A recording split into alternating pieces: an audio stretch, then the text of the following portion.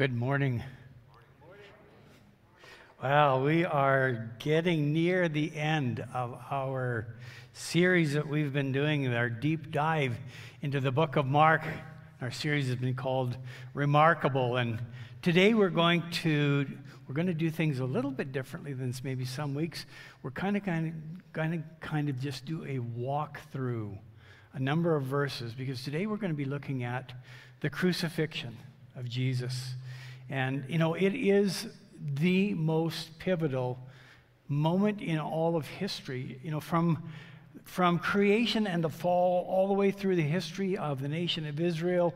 The Bible's narrative of just continues marching and moving towards this one event. And it ends with the place where Jesus steps out of heaven. He steps onto the earth. And he lives and he breathes and he dies. And it's on a cross. And today, 2,000 plus years later, we actually still mark time on our calendars by the life and the death and the resurrection of Jesus. It is so central, so pivotal. And so this morning, like I said, I'm going to walk through kind of the final hours of Jesus' life and his death, in his most powerful act of love that has ever been shown. In 1996, Adeline and I and our son Benjamin moved from Langley, British Columbia, where we were in a youth ministry, and to a small town of Outlook, where I began a business with a couple of business partners. And at that time, I was able to graduate from a salary of about $50,000 a year to a salary of $12,000 a year. And we got to experience some really unique things. We got to experience government-subsidized housing. We got to experience trying to figure out how we were going to put some food on the table at the end of the month. And we scraped, and it was hard, and it was tough. And I remember one morning in the church that we attended, Outlook Alliance Church, and as we were walking into the church that morning, on the side were mailboxes, and each family had our own mailbox. And I saw there's an envelope in our mailbox, and so I pulled it out, and it just had our name on it, just Rod and Adeline. And I opened it up, and I found it was stuffed with $20 bills. And I was just blown away. It still causes some emotions for me today. And my first thought was, who does this? Who does something like this? What kind of person would do that? And now I know that there are many in our church here, and many in the churches and the people that I've served along with over the years who are generous in just exactly that way. And many of you are generous in the way that you pay forward things like that and gifts to other people. In fact, Adeline and I have had opportunities in our lifetime to be able to pay that gift forward into others' lives. But you know what? That moment in time still stays with me. It's embedded with me. And it still affects me. But Jesus. John writes this, he says, "For God so loved the world that he gave his one and only Son, that whoever believes in him shall not perish, but have eternal life." What kind of love does this? Mark writes, "A certain man from Cyrene, Simon, the father of Alexander and Rufus, was passing by on his way from the country, and they forced him to carry the cross. They brought Jesus to the place called Golgotha, which means the place of the skull." And by now, because Jesus was so weak and exhausted from the flogging and the brutal beating that he had endured, the soldiers pressed this man, Simon, to carry the cross for him. And now Jesus had literally been carrying the cross only a short distance from Pilate's headquarters into the Jerusalem streets when he stumbled and he could no longer carry it. And so Simon was pressed into the service. But Mark, I believe Mark here was actually sharing that symbolically, he has actually already been carrying the cross all the way from Caesarea Philippi, where if you flip back a number of chapters into Mark chapter 8, verse 34, Jesus there began teaching the way of cross-carrying. And ever since that point, he's been reminding his disciples about what discipleship and what cross-carrying will mean. And so the cross symbolizes discipleship as submission to God's rule. And Jesus' own cross becomes the symbol of his submission to God's demands, even unto death. And so in Mark 31 and 35, 8 verse 31 and 35, it says that Jesus began to teach them that the Son of Man must suffer many things and be rejected by the elders, the chief priests, and the teachers of the law, and that he must be killed and after 3 days rise again. And then he says, if anyone would come after me, he must deny himself and take up his cross and follow me. For whoever wants to save his life will lose it. But whoever loses his life for me will find it. What kind of love is this?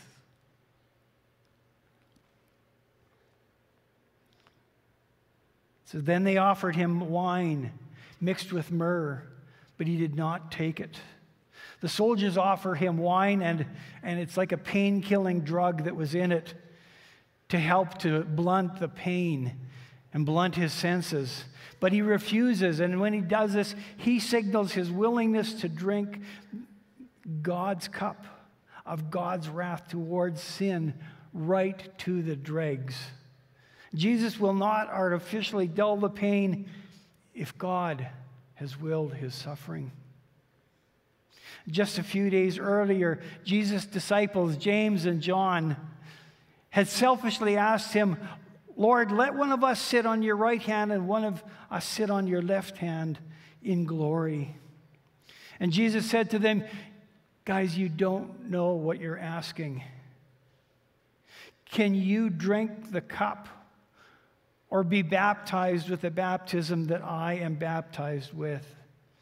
And then just a few hours earlier than this scene at the cross in the garden, Jesus, when he was praying, said, Abba, Father, everything is possible with you. Take this cup from me.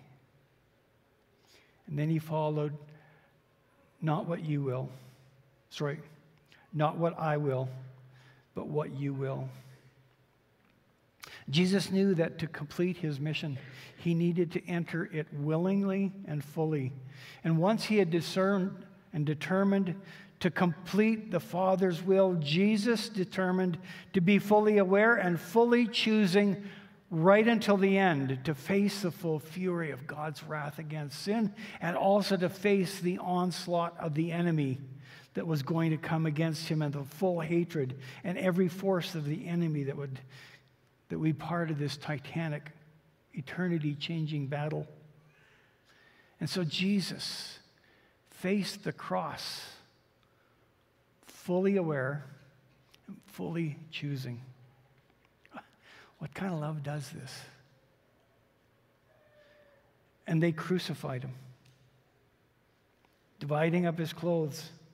They cast lots to see what each would get. It was 9 a.m. when they crucified him. The written notice of the charge against him read, "The King of the Jews." 4 short words. Mark writes, they crucified him. Mark gives no description of the crucifixion. His readers would need no explanation.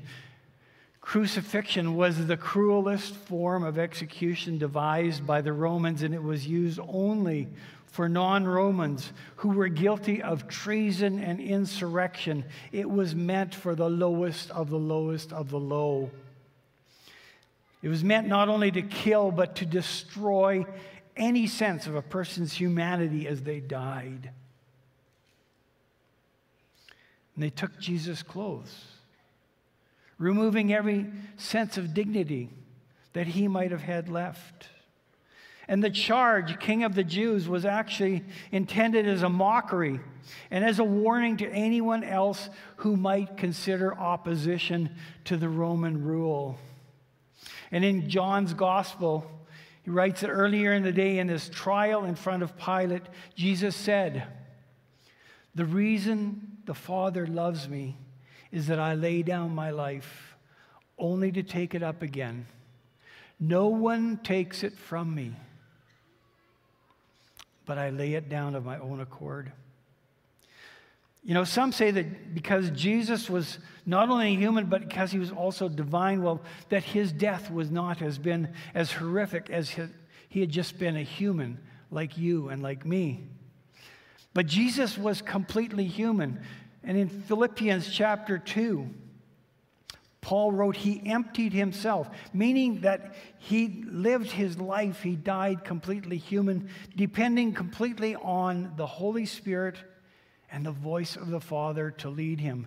And so he experienced everything that you and I have ever experienced in our lives. He experienced all the joys, he experienced all the sorrows, he experienced pain, he experienced treason, and he experienced disloyalty. And on the cross, he experienced every kind of an emotion that we could imagine that we could feel in such a horrific experience. What kind of love does this? They crucified two criminals, or two rebels with him, one on his right and one on his left. Jesus died between two criminals. Luke, in his gospel, commented that one of the criminals actually eventually believed in Jesus and accepted him as Savior, but Mark actually makes no comments about the criminals other than they also joined in mocking Jesus. He has a different purpose in his writing. In Mark chapter 10, verse 38, when Jesus asked his disciples, James and John, "Can you drink the cup that I drink, or be baptized with the baptism I'm baptized with?" They had answered boldly, "We can."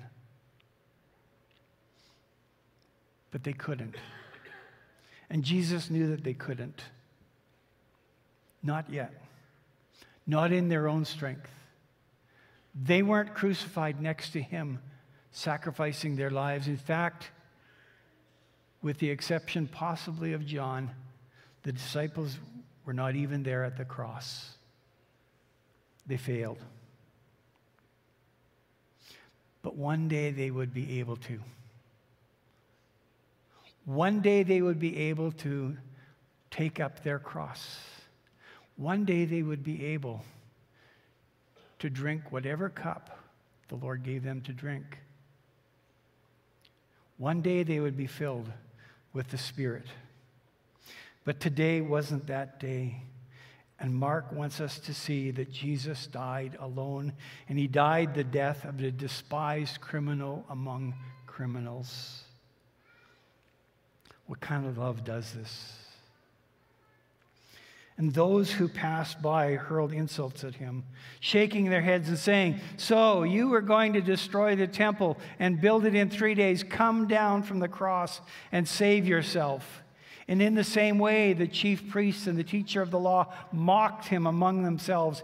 "He saved others," they said, "but he can't save himself.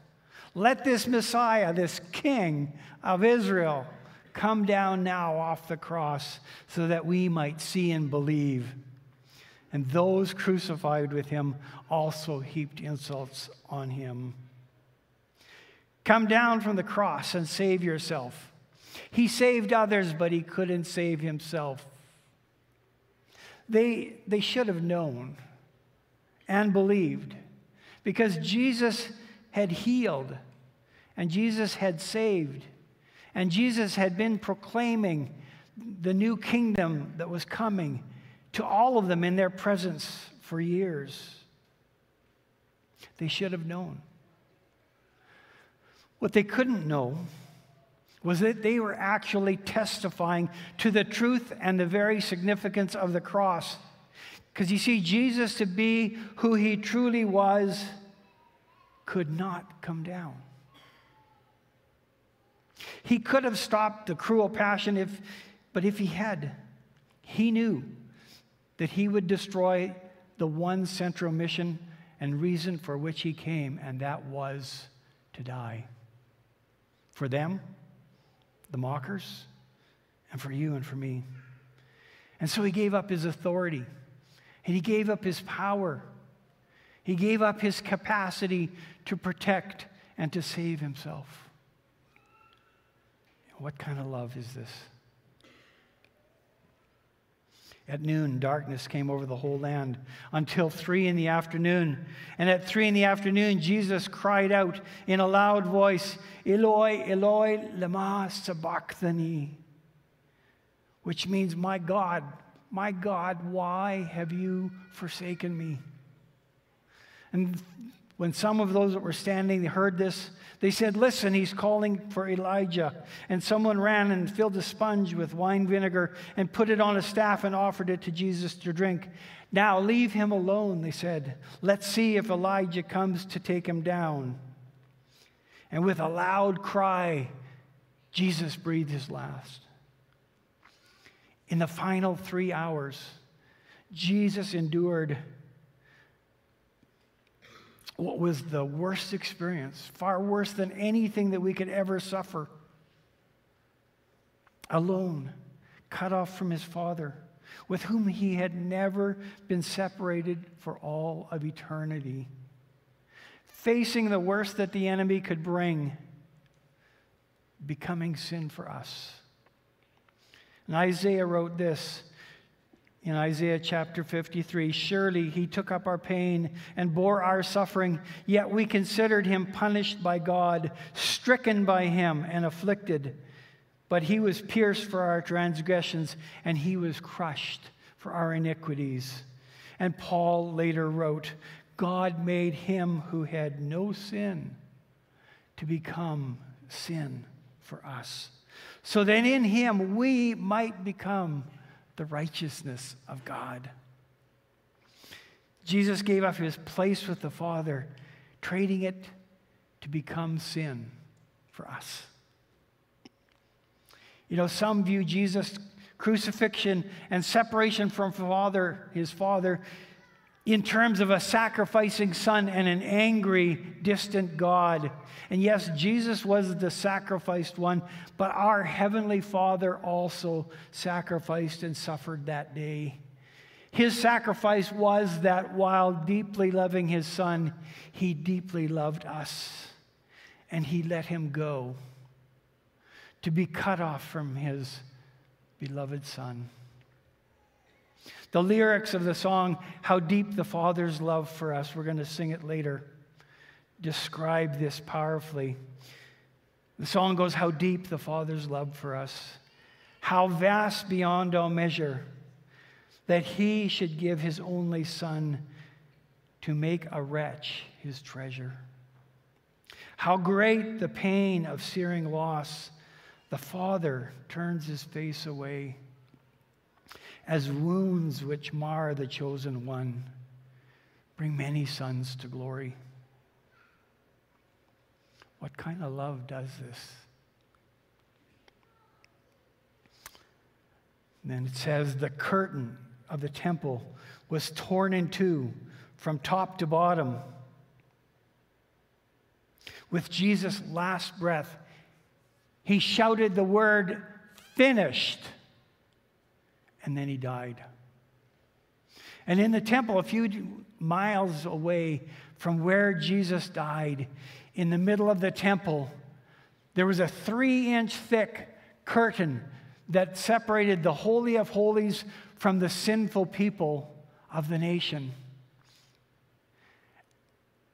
And that curtain was a symbolic and significant dividing point between sinful humanity who could not approach God and a holy and almost unapproachable God.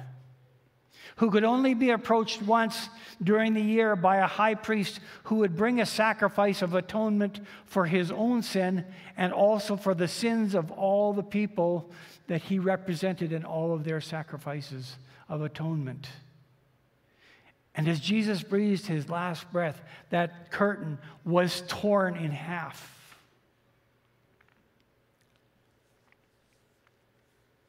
In that moment of Jesus' death, everything changed.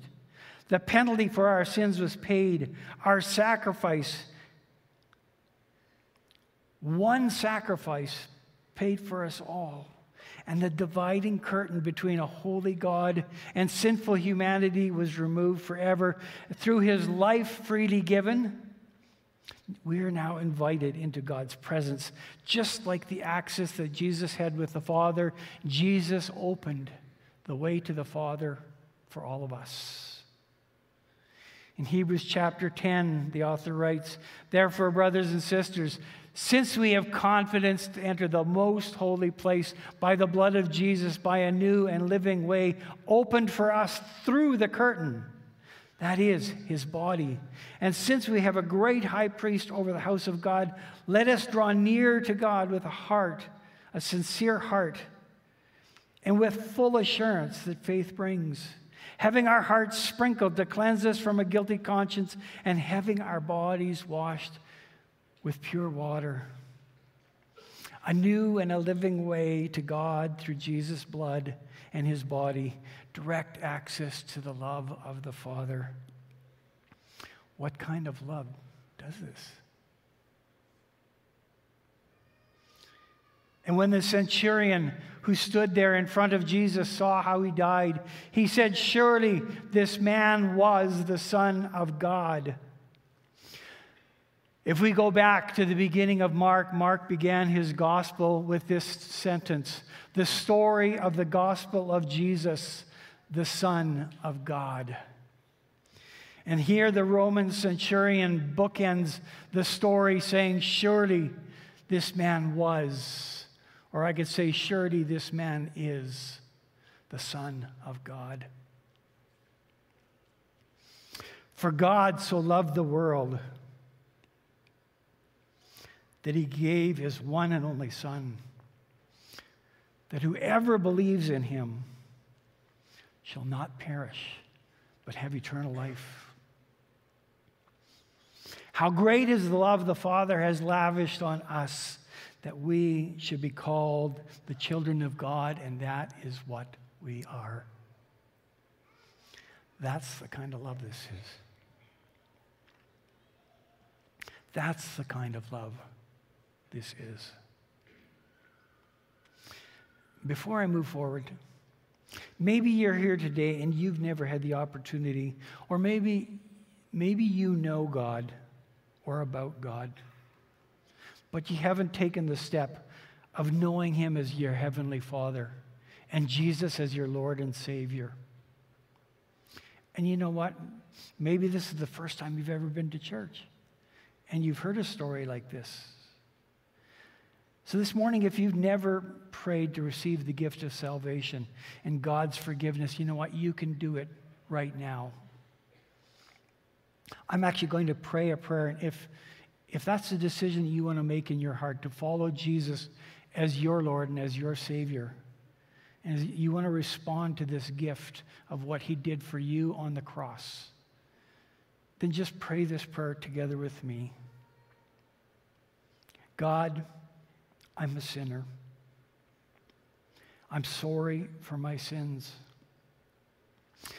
I ask you to forgive me. And I believe that Jesus Christ is your Son. And I invite him to come into my heart and trust him with my life. I'm willing to trust him as my Savior and follow him as my Lord forever. And I pray this in Jesus' name. Amen. If you just prayed that prayer together with me, welcome to the family. Welcome to the family. You know, if you have prayed this prayer this morning, I want to encourage you, would you share it with a friend? Let somebody else know that you've made this decision. Or even at the end of the service, we will have a prayer team up in the front, and maybe just come down to the front and share with them so that they can share with us, because we want to celebrate together with you coming into the family of Jesus and the family of the Father. And for all of us this morning, I just want to invite you right now just to personally respond to Jesus' love. And I want to just ask you just to take a couple of moments, just as we sit here, to receive his love in your heart today, however he chooses to give it to you. I'm going to just pray a short prayer, but when I've done that, just ask him, Jesus, what would you like to say to me today? Can you do that? Jesus, I just want to pray right now as we are just in your presence. Just breathe your love into each one here this morning. I pray this in your name, Jesus.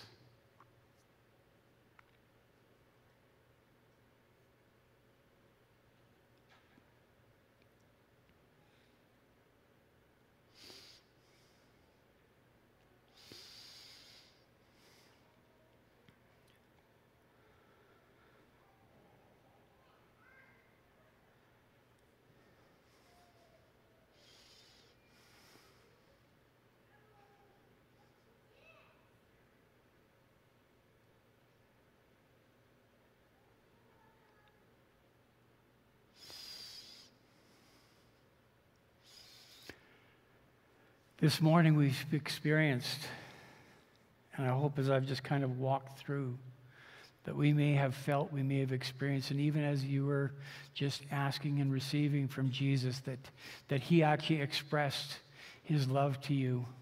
I know that often when I ask him, that question, Jesus, what do you want to say to me today? Many times the first thing that he says to me is, I love you, Rod. And that might have been what he said to you this morning. But whatever he shared with you, whatever he said to you, I just pray that you receive it from him and from his love. But this morning I want to just close with, what does it require of us? What kind of love? What does it take for us to respond to this kind of love? What does eternal love require of us? I just have a couple of things, kind of points of encouragement, but also of challenge. The first one is this: it requires worship and gratitude that is reflected back to Jesus and to the Father, accepting with open hands and with open hearts that our salvation, our life in Christ, and our eternity are the gift of the love and the grace of God through the sacrifice of our Savior. It requires our gratitude and it requires worship.